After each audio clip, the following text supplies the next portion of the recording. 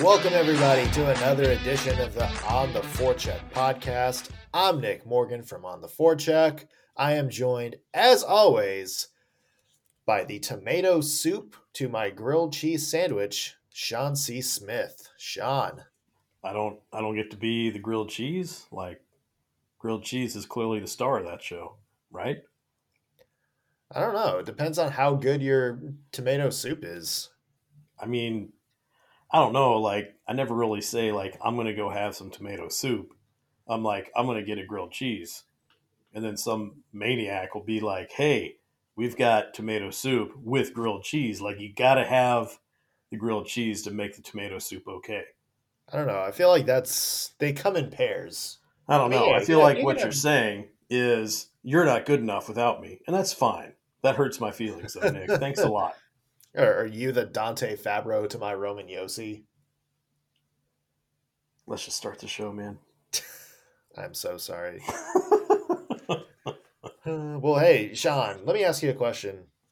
Did you take the family to a amusement park this weekend? This weekend? Yeah.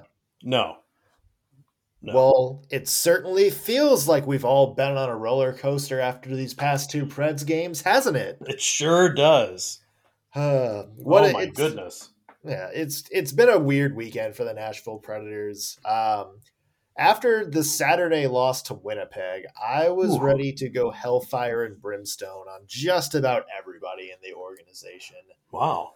That was maybe one of the worst game. I mean, credit to them for bouncing back twice, I guess, to make it 4-3 at one point. But yeah, that was maybe the worst Predators game I've seen in a hot minute. And then lo and behold, the next night against the undefeated Minnesota Wild, a game that we kind of went in thinking, oh, God, this is going to be awful. What happens? They wind up playing maybe their best game of the season. So go You were figure. surprised? You were surprised by that? You didn't I mean, expect that to happen? I mean, after I guess covering this team for 3 years, every time I think they're going to knock it out of the park, they lay a stinker, and every time I'm like, "Oh dear God, this is going to be a bloodbath." They come out and lay 6 goals down. Well, I'm going to tell you that's why they legalized gambling in Tennessee is for guys like you. I don't think I can make a career out of that. No, but I'm not surprised that the Predators won that game, and I'm going to tell you why. What is or who's the Wild composed of right now? Who's on that team? 90% former Predators. So it's guys that weren't good enough for the Predators. Okay, so what do we have with the Predators? Guys Oh, that are good enough for the Predators, and therefore inherently better. I expected the W, and they got the W, and in a commanding fashion. I don't know if the Predators have Karl Kaprizov though. We don't need them. Don't need them. We We got don't we need him. got We have Tanner Jeannot. we got Tanner Jeannot. We got Phil Tomasino. We're going to be just fine. Now listen, it's interesting. It's interesting to me that you bring this up, and I'm going to tell you why. I don't know what it is about you, Nick, and a lot of people in the fan base that seem to get worked up really, really quickly over a win or a loss. You know, there's 82 games in the season. Right. I mean, why are we panicking after just a few games? Well, it's not that. I think it was just a. And look, we kind of talked about this last week, where just everything was going to be under a microscope a little bit more this season. And my frustrations after that Winnipeg game wasn't just the Winnipeg game. I mean, granted, that was like maybe the worst Predators game I've seen this year. Um, Certainly dating back to towards the end of last season. But for me, it was just kind of a continuation of frustrations that have kind of been boiling over the first couple of weeks, where weird lineup decisions were happening, especially on defense. Uh, the analogy I used was the Simpsons episode where Bart is the front desk person at the burlesque house, and Mm. Grandpa Simpson walks in whistling, hangs his hat up, sees Bart, and then like whistles again and grabs his hat and walks out just as fast as he came in. That's the line blender for the Nashville Predators this season, it seems like. That's become a really popular GIF. I'm really excited that you brought that up. But look, how many games have the Predators played so far? I can't do math, but not that many. 6 games, right? Is it six? It sounds good to me. Okay, look, 6 games, 2 wins, 4 losses, and we're talking about the line blender. And I don't know, like, you ever make chili? I love chili. You ever make your own chili? Absolutely. Slow No. cooker, baby. Okay. The first time you made chili, did you get it exactly right? Yes, Oh, because I well, use my mom's recipe. okay. All right. Okay. So, So so you're saying John Hines should you're call his not mom playing and see you're what not he should do. you're not playing fair here. You're using recipes. I get the analogy you're going with. Okay. Yes. But what I'm saying is you're going to have to adjust, and you've got to make adjustments. You got to see what's working, what's not working. One time you make the chili, it's too spicy, and you're like, "Oh, I better not put in as much spice," and you end up making it too sweet because there's not enough spice to counterbalance. The next time you got to take out some of the sweetness, put back a little bit more of the heatness, and then you're going to get something you like. But it's going to take some time, and I don't see a line blender as happening. The first 10 games. Talk to me at game 15 if we're still doing this, and then we'll revisit the whole conversation. But I'm not particularly worried about it right now. I think it's Yeah. going to be fine. Look, if this is like kind of the Bill Belichick thing from the Patriots, where he kind of jokingly said like weeks 1, 2, and 3 were kind of a continuation of the preseason. He was just trying to figure out which guys played best with Tom Brady, and that's why he saw like a bunch of people in and out of the out lineup. That's fine, but at the same time, I'm not sure you can evaluate where your team is currently um, when you're not getting good looks at how certain players play together. Mm, And I think it's a difference of opinion. Like I get what you're saying. Like it's early. You're testing a lot of different things. You have 76 games left in the season. I do get that. My thing is, I would have liked to see, a continuation of. Let me put it this way. I think you would want to do like write down what you think would be like the ideal lineup for the Nashville Predators. And I would think you would want to try that ideal lineup for at least a couple of games. And by your logic, like, if it's still early in the season and we're not going to panic after a few games, then, if you try this ideal lineup for 4 or 5 games and it doesn't work, then guess what? It doesn't work. but I you've think only my found my thing is like, for Philip Myers bouncing in and out of the lineup, or to a lesser extent Cody Glass going down to Milwaukee. Although we talked about that last week and how we thought it might be a good thing. For me, I don't see how you can evaluate certain players when you're not really giving them a consistent look. I kind of see what you're saying, but I'm going to go back to the whole thing about chili. Number one, because I think it works. Number two, I'm starting to want some chili. Um, so if you make chili one way the first time and everyone's like, "Oh, it's a little too salty," you're going to be like, "Well, I'm going to make it this way 5 more times," and you'll just get used to it, and that's what you'll expect every time, and everyone will love it. Is that what you're saying? That is what I'm saying. Okay, I was just Question making sure though. we were clear. Question. Sure. Do you like grilled cheese with your chili, or is a chili Uh, kind of an on its own thing?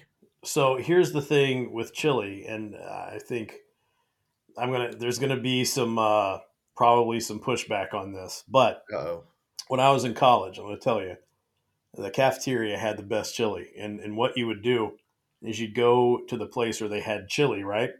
And you'd say, just fill the bowl halfway up. Now follow along here. Then you'd go to where they had the corn chips, the Fritos, if you will. You would put them on top of the chili. You would add cheese ooh, and sour cream, and then you'd go back to where they had the chili and say, "Top me off." ooh.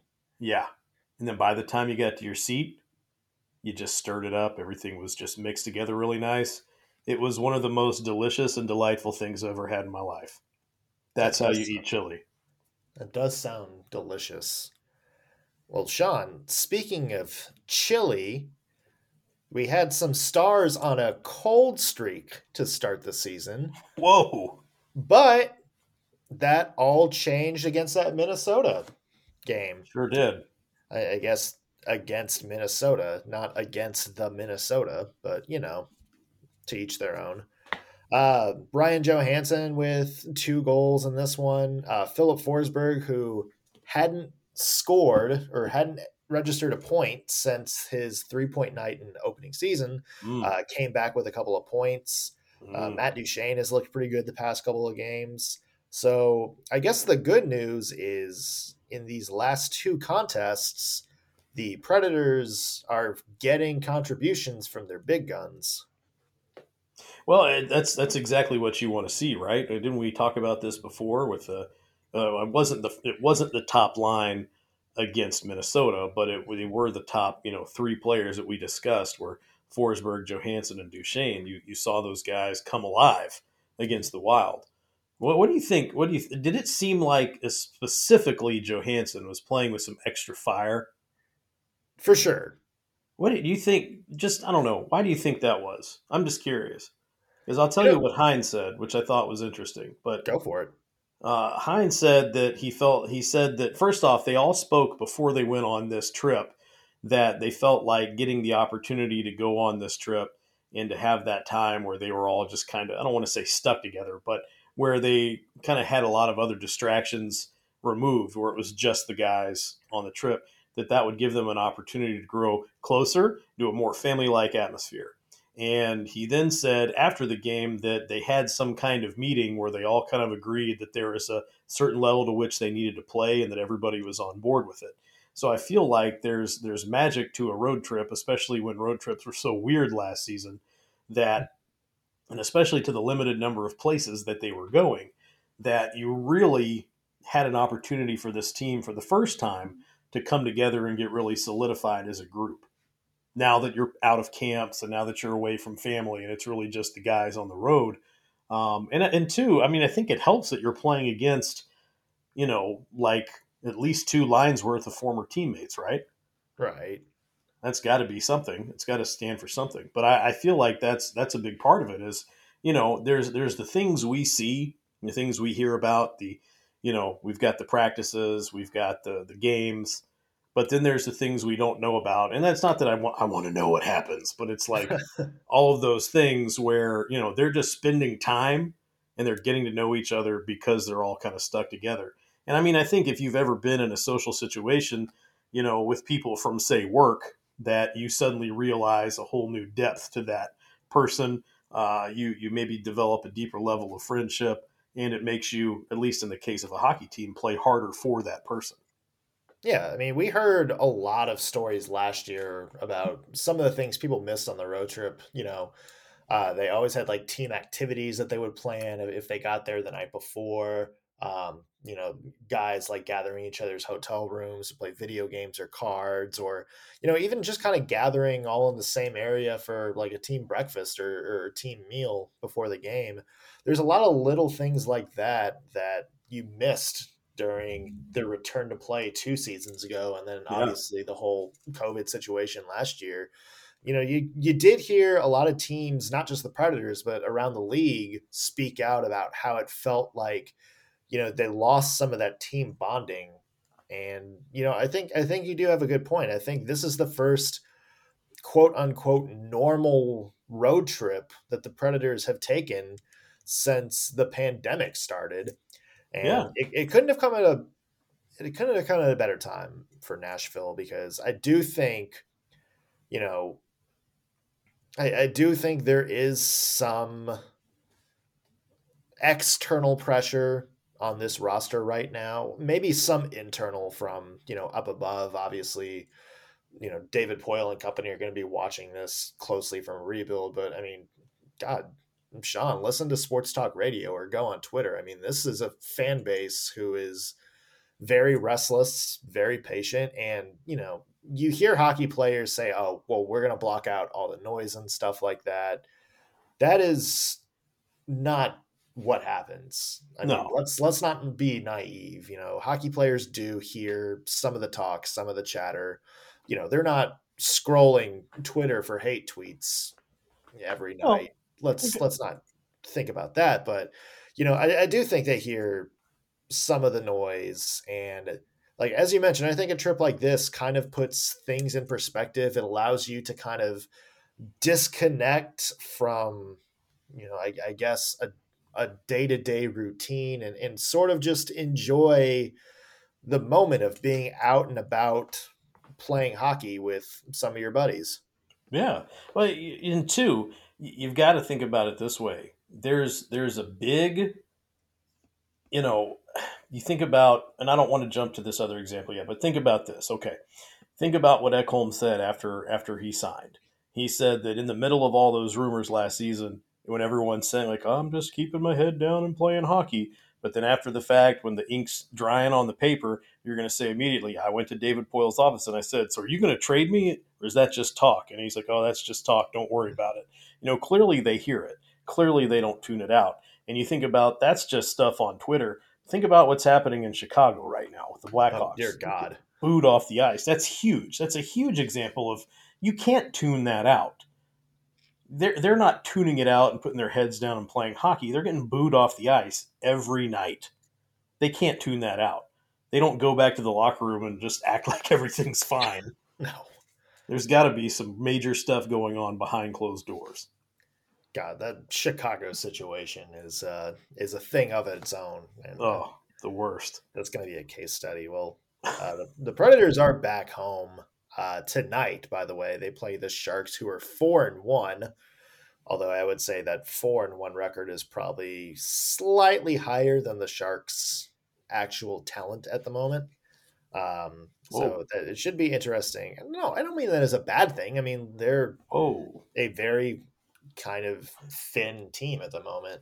They've got something we don't have. Nick Bonino. Yeah. Think about that. So by logic from the Minnesota series, whenever Benino's on the ice, Ryan Johansson should be ready for a hat trick. Um, yeah, I think so. Well, it's funny though. I'll say this, and I bring up Nick Bonino for a specific reason. And I've said before, he's one of the first guys that I talked to from the team when I started covering the team several years ago, and it was right after he got picked up in free agency, and so he hadn't really been on the ice more than a few times with any of the players in Nashville. And remember, they had just played against each other in the Stanley Cup Finals. He just had his leg shattered by PK Subban, and so he had just healed up from all that in the offseason.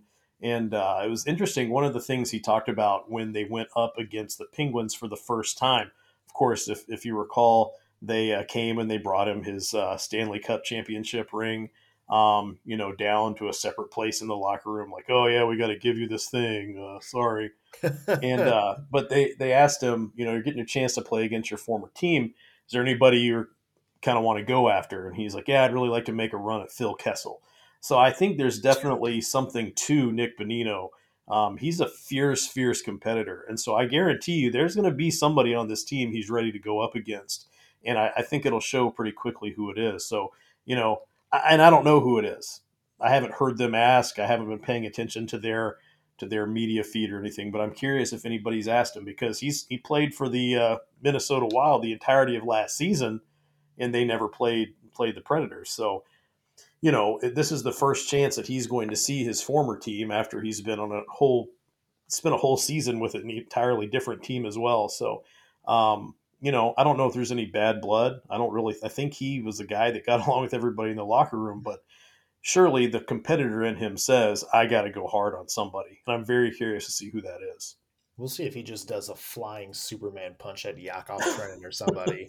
That would be a bad choice. I don't know. I kind of want Benino to just find like the most random player on the Predators roster now and just light him up. Like you can see him like going through the lineup card and be like, who would I go after that makes zero sense whatsoever? It'd be a very Nick Bonino move. There you go. Just flying tackle on Tommy Novak. Speaking of chili, listen, one of My other favorite Nick Bonino story was back when we were still able to go down to the locker room and talk to the team, and um, sometimes there's kind of a wait outside of the locker room itself. And this was a ways back, and there was like a food cart kind of set out for the guys, and I guess I don't know, like maybe there's food available after the game if they're interested. But I remember we were all waiting, and we were facing the entrance to the locker room, all the media people. And I turned around and was looking the other direction, and I'm looking at that food cart because I was curious what was in it. And I see Nick Bonino peek his head out the door, and he looks at the food, and he comes out and he pulls up the top, and he sees it's chili, and he goes, "Ooh!" His face just lights up like yes. And so he starts looking around, and he grabs a bowl and just fills it up with chili, and then runs back into wherever he was. And I just imagine like Nick Bonino needs his post game chili, or Nick Bonino is not happy.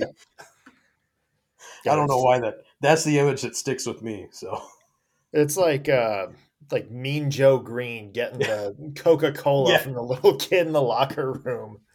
You Hey, know, hey, Nick you can see like Bonino. the Predators losing like 7-1 to Colorado or something, and Bonino's just angrily walking back in the tunnel, and all of a sudden, oh, chili. Chili. He just Oh, skips away yeah. Just happy as with can be. toppings and all on it. Yep. Just piled high. Yes. Oh man. We mentioned Tommy Novak, the guy that Nick Bonino maybe make a run at if he feels frisky. That brings us to the youth because Mr. Tommy Novak had himself a game Yeah. Saturday night, 3 assists. Yep. Sean, all the youth has been doing pretty well the past couple of games. Yeah. Um, Philip Tomasino, a 2-point night. Um, I thought, unfortunately, Ellie Tolvanen went down with an injury, which we should know a little bit more today about the extent of that. But, Yeah. you also have Tanner Jeannot with another big goal, doing his best Barry Bonds impression, That was an home running it incredible out of goal. midair. I actually stood up in my living room and swore out loud in front of my family. That's how excited I was. Man, I hope the kids were not present. No, they did happen to not be in the room, and I think that's why I let one slip. Gotcha. I feel like otherwise you would be grounded by the wife right now. Probably. Yeah. But Sean, I think that is an encouraging sign that the youth seem to be getting, I guess you would call it limited minutes this season. But I think the important thing is they're looking productive when they're on the ice. Yeah, I think I'm really excited about it.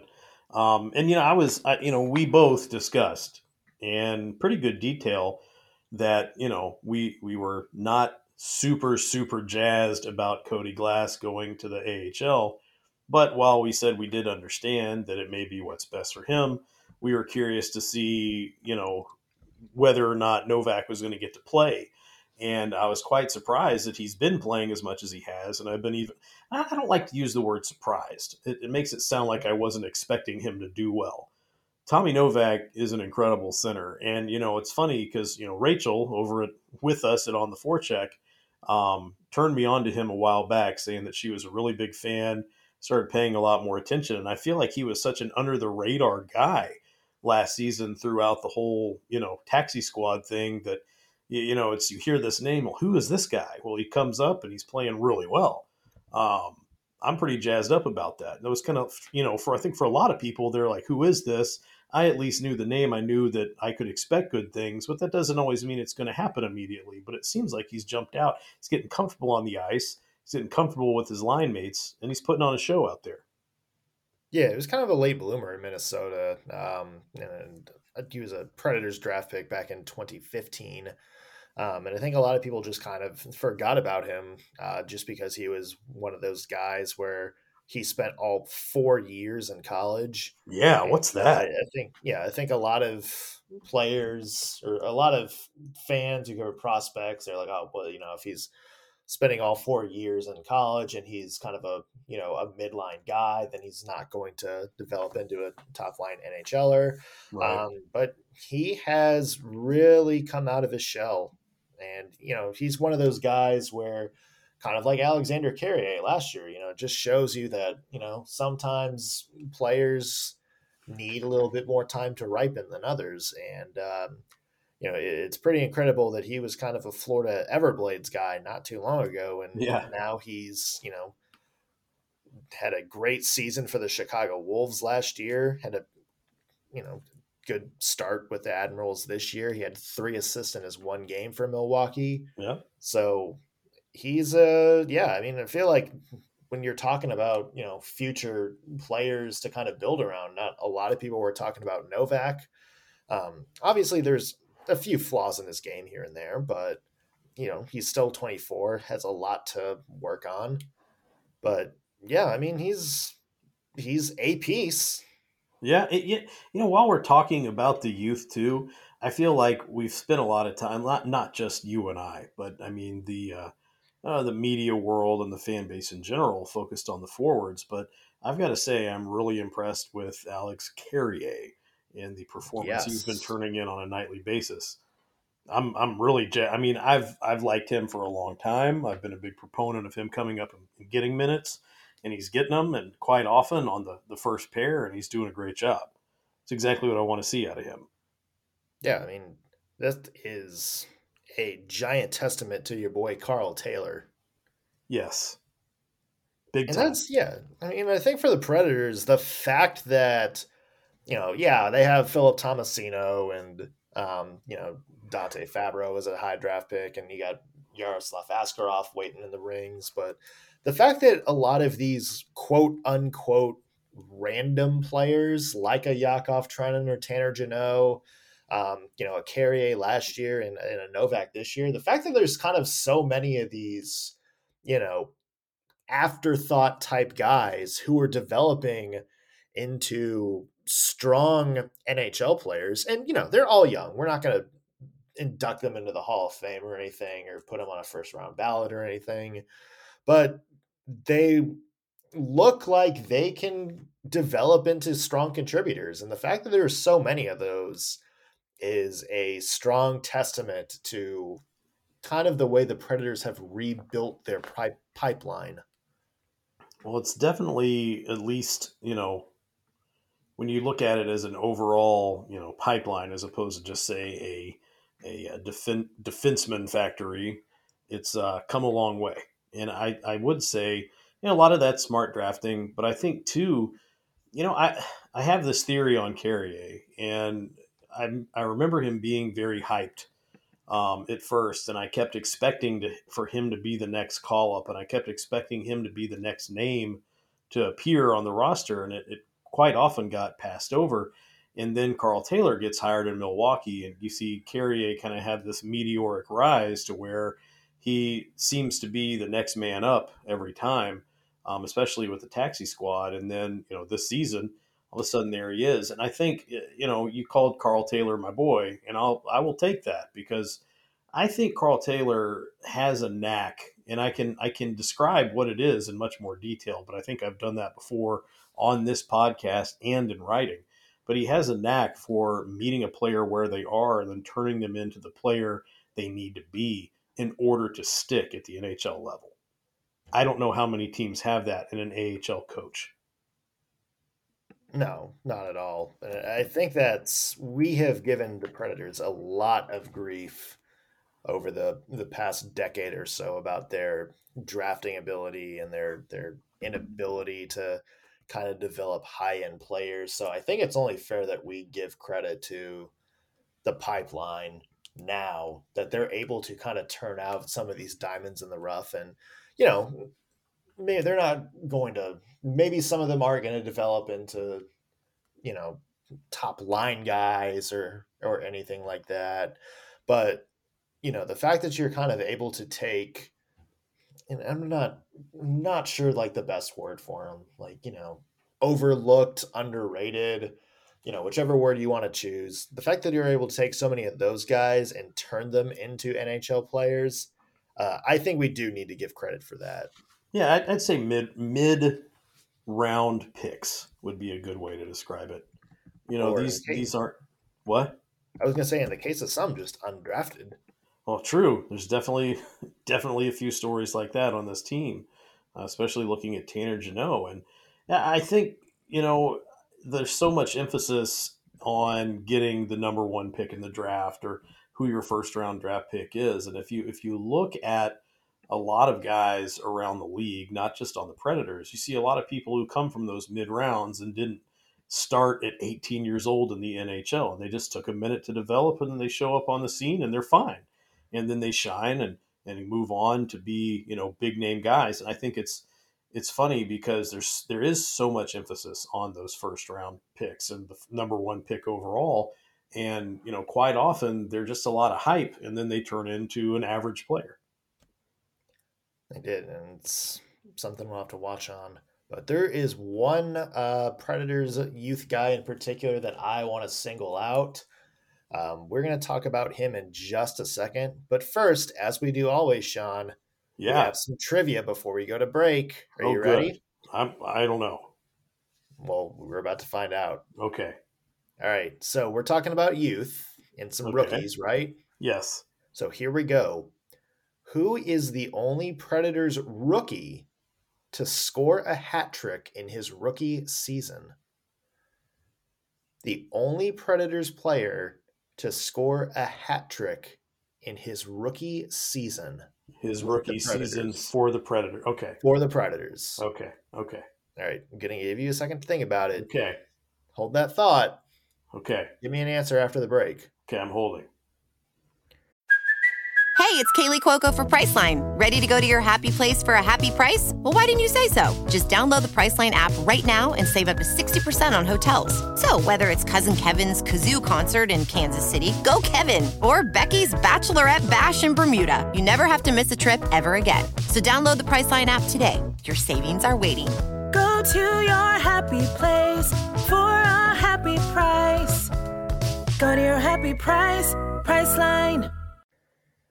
All right, as we went to break, I asked you the question, who is the only Predators rookie to score a hat trick in his rookie season with Nashville? So these are Predators whose rookie season was in Nashville and scored a hat trick in his rookie season. Sean, what do you got for me? Okay. I thought about this a lot over our break, and I've come up with the best answer I can give you. And I'm going to say, and I'm pretty sure I'm right, it's Colin Wilson. I'm pretty sure you're wrong. Well, you have the answer, Nick. I How's do. bragging camp going? It's great. Bragging camp is great. Sure it Uh, is. you were kind of close. You were the same era. Okay. The answer, Brentwood, Tennessee's own Blake Jeffrian. Oh.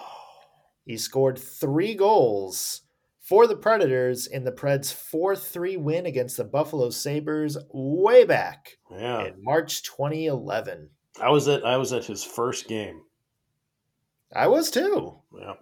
We That was we were at the same Columbus. game? I think we were. But this is Oh. way before we knew each other. Yeah, really. Yeah, because I think that was against Columbus. And he did like the whole run out and do the rookie lap thing before everybody else. Yeah, I think so. Uh, So Well, wait, what were you like 12? I was in college. Oh, okay. What happened was actually, so I went to Western Kentucky, Heck and yeah. my friend had gone to fly to Chicago, and me and my other friend that went to Western Kentucky were driving to Nashville to pick him up from the airport, and I think that was like an afternoon game, and the dude's flight like landed at I like think you're right. 7 o'clock or something like that. Mm-hmm. And so we were like, well, screw it. So we got tickets to the Preds game, saw Jeffrian's first game, which I think he had an assist in that one. And then, yeah, the game ended. And then we picked up our friend, went to Loveless Cafe right before it closed, which is the absolute best time to go to Loveless Cafe, either 1 hour after it opens or 1 hour before it closes. And yeah, that was my Blake Jeffrian story. Hmm. Well, the more I'm you trying to look this up. Find his first game, but not having any luck. I could be totally wrong, and then I just made an ass out of myself for 3 minutes. No, I think you're fine. Uh, Um, I was trying to find his first, see his first goal, but not the first. Now we'll figure it out later. No one wants to yeah, hear me I was gonna review. say this is kind of riveting stuff right now. Yeah, sorry.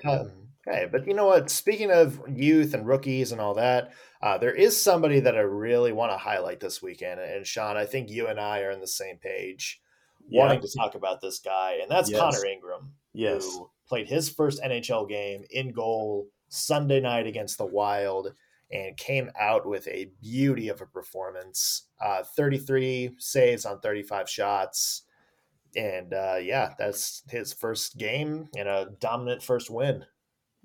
Yeah, and I think what is most impressive to me just about that game in general. There's a lot more things that I'm impressed with, but about that game in general was that he didn't look nervous at all. And I know as people know, well, he's a professional athlete, blah blah blah. But I mean, I don't really care how prepared you are, how professional you are when it's especially for a goalkeeper.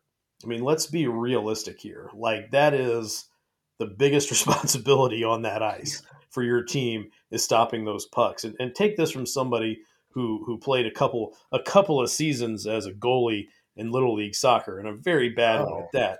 Just big time. sheer massive pressure on a goalkeeper in hockey. And I'm going to say he never looked like he was worried about it at all. He looked very cool. He looked very calm. He looked very collected the whole night. And he did say afterwards that a lot of that probably had to do with the fact that they got out to an early lead. It's a lot easier to stop pucks when you had a lead, but it doesn't matter. You're still playing in your first NHL game. And you've been kind of right at that level where you could make that leap for several years now. So I think finally getting the chance to do it and doing it not just in a backup role, but remember he's only in Nashville because Riddick is on the COVID list right now. Right. This Yeah. wasn't planned out. This was, hey, we need you to come up, and Riddick's going to be out for a while, and then you've got the back to back. He gets the start, he gets the win. It's a great story. Yeah. I mean, you take as most of your chances. We were talking about this on another podcast where, when cameras show like close ups of goalies, they're super intense. You see them before the game and they're kind of in their own zone, Yeah, doing drills or whatever, kind of looking in as intense as possible.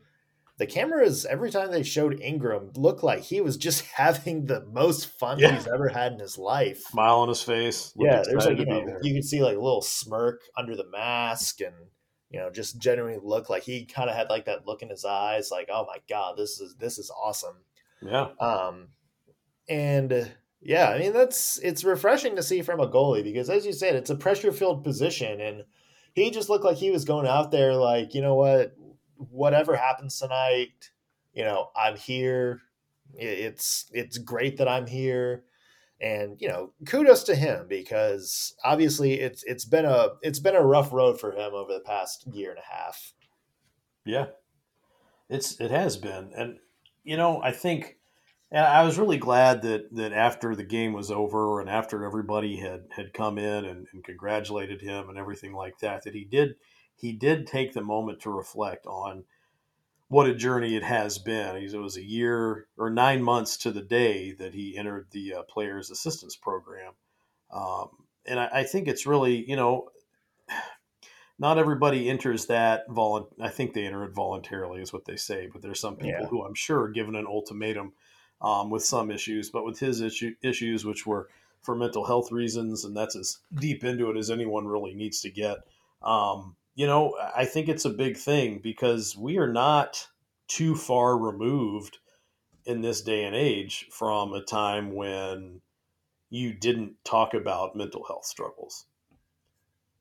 You didn't No. bring that up. That was not a common topic. It was very taboo to, it was something that people made, careless jokes about and something that people didn't really bring up at all without some kind of stigma being attached to them for a long time.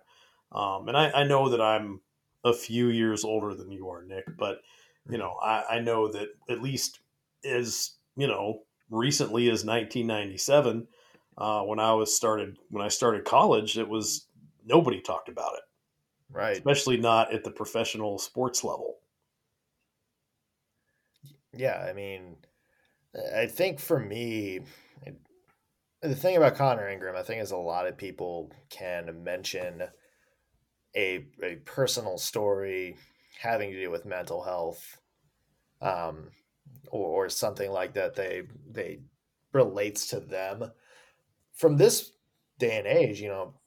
Without giving too much away, Sean, I was in an industry, me personally, that you know, saying you needed a mental health break was a red flag. Yeah, And a lot of people are just like, oh, well, this is just somebody who can't handle the stress of the job. And that was very much a thing in pro sports. And we kind of even saw a glimpse of it this summer with Naomi Osaka and Simone Biles kind of talking about their issues publicly, and yeah, just the I'm not even going to dignify some of the responses by calling it a debate, but some of the stuff that followed afterwards. And it is kind of a reminder that, hey, these are all real people. yeah, And I kudos to the Predators for, and kudos to some other teams around the league as well, for being a little bit more mindful and hmm giving them a chance to come back after a break like this. yeah, You've seen teams a little bit more lenient, being like, you know what, step back, do what you need to do for yourself, yeah, and then you come back when you're ready. And right, once you have that vote of support, the players can step up and do a lot of things for you. Just like, if you're in the real world, if you get that mental health break and you see, your employers and your colleagues kind of rallying around you and being like, hey, whatever you need, man, we got you. It relates to hockey, and it's good to see him being able to come back in the best shape of his life, both physically and mentally. We saw the same thing with Mark Borvietsky and him talking about his issues. It's good to see, and I'm glad that we are progressing towards an era where admitting you're having some mental health issues or that you need a break is not a death sentence for your career, like you said it used to be. yeah. You'd be done. They Yeah. just write you off. Like, well, we can't deal with that. We'll go ahead and pass on this and move on to something else. I think that was fairly commonplace, and I think that's the reason why nobody ever really dealt with it in an appropriate manner. And you had a lot of people, like you saw if came out yesterday with Colin Wilson. He had written an article in the Players Tribune about, maybe a year and a half ago, about struggling his mental health struggles, and then came out with another article yesterday talking about how, okay, when I wrote that article 18 months ago, I didn't tell you the whole truth. I was also dealing with a really bad addiction to drugs. And that's an example right there. I don't think you need to look any further than Colin Wilson to see that when you don't deal with mental health struggles appropriately, you deal with them in an inappropriate way.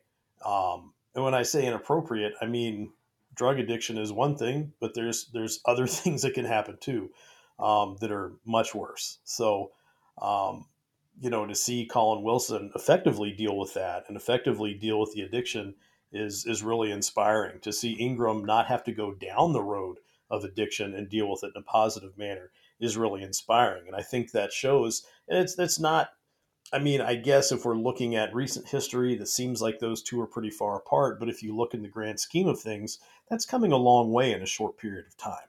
And the other part, let's, moving away from that and kind of get into the hockey part. Well, it kind of seems like everybody sort of forgot about Connor Ingram, being in Yeah, the organization.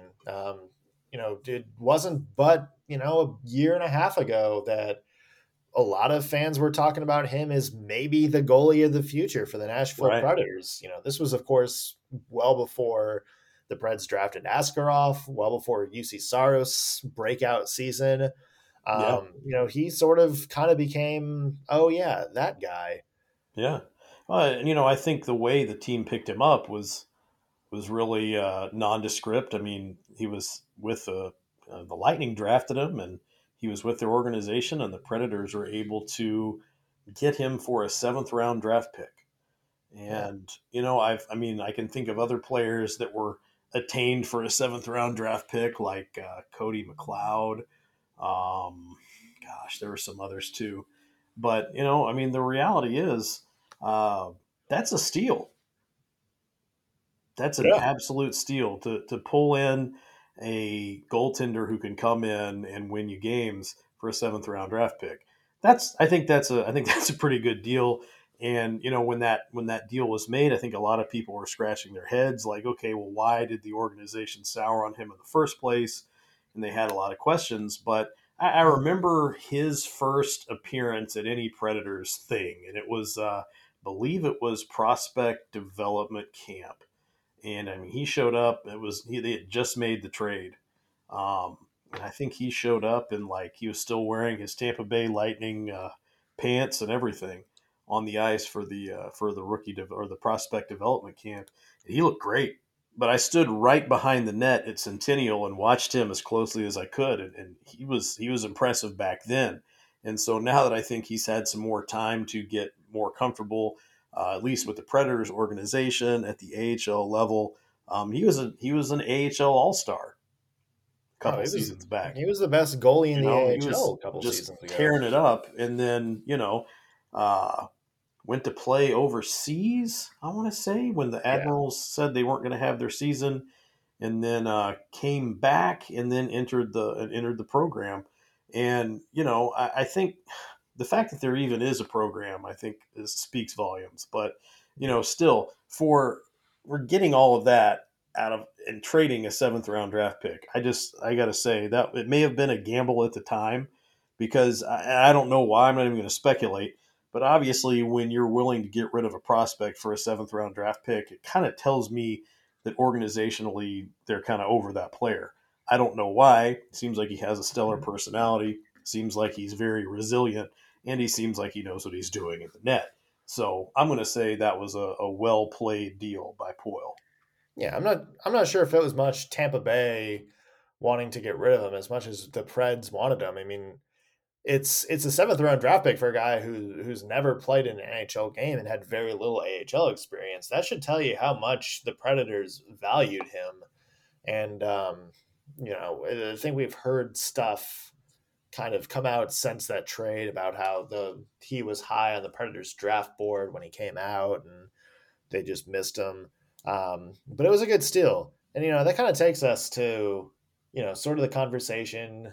You see stuff pop up on Twitter, especially with Askarov waiting in the wings, and it's like, oh well, the Predators are just going to have UC Saros as trade bait, and or they need to trade Askarov or something like that. Let's get one thing clear: there is no such thing as having too many good goalies No. in the NHL. When the league is so unpredictable and you need depth, it's dumb to be like, well, we already have one good goalie. We should trade our other good goalie. Yeah.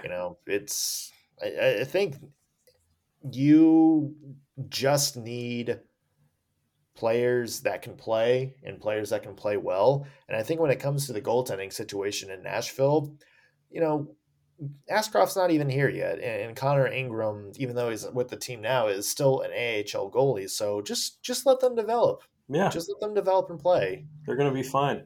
Yeah, for sure. I think, especially, how much longer does Askarov have in the KHL? Does he have another season after this one, or is this? I feel like he's got a whole other season.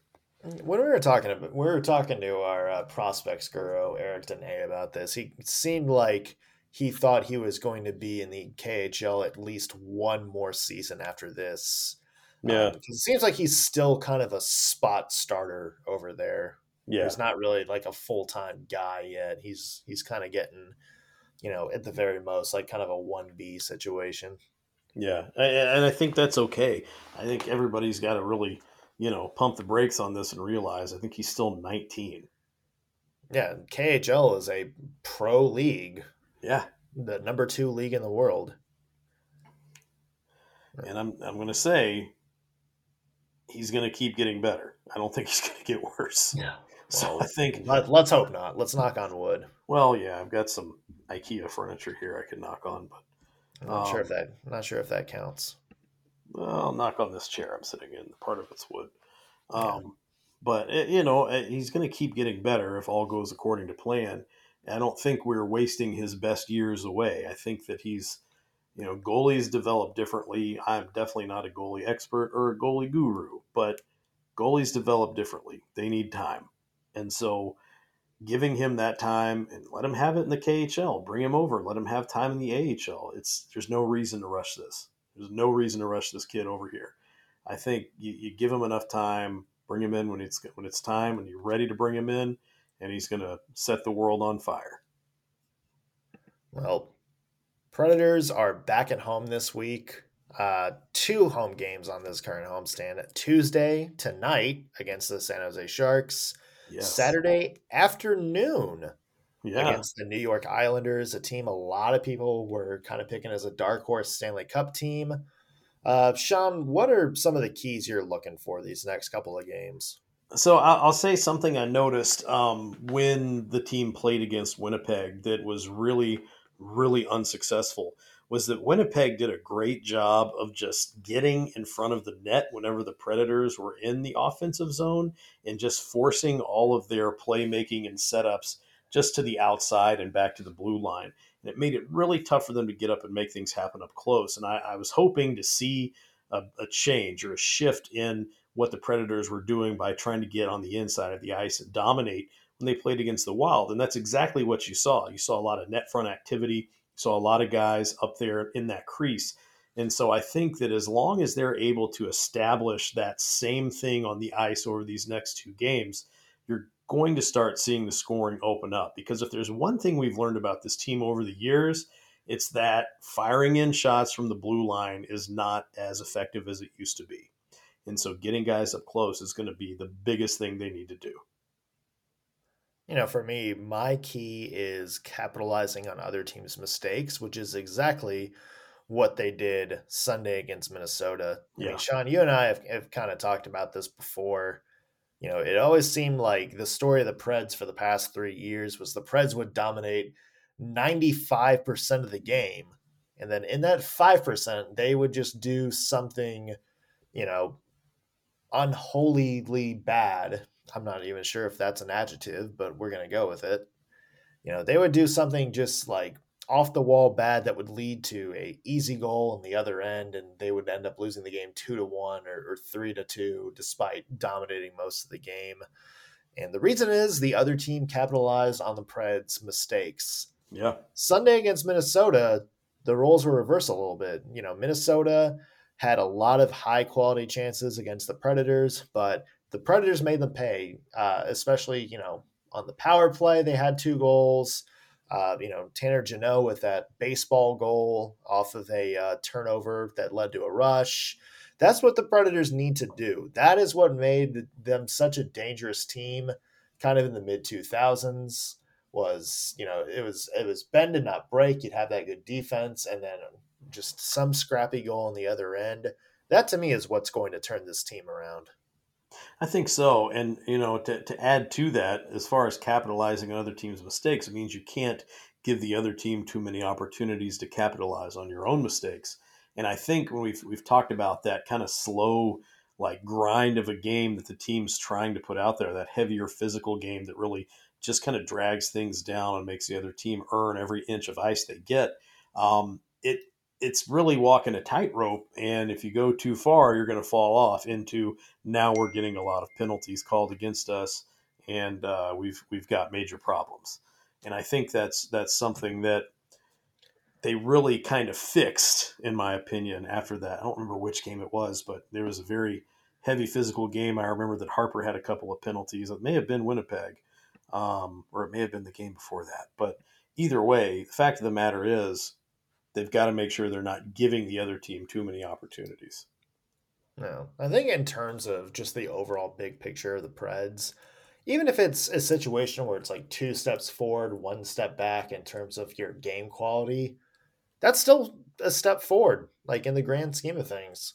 Yeah. The Predators, I would say, if you can have 2 games in a row where each one is better than your last game, even if you have an off night, as long as you kind of continue that trend of getting a little bit better, cleaning some things up here and there, that's what you want to see from the Predators. That's what's going to get them close to the playoffs. And I think especially when you have a roster full of young people, that's going to be good for their development.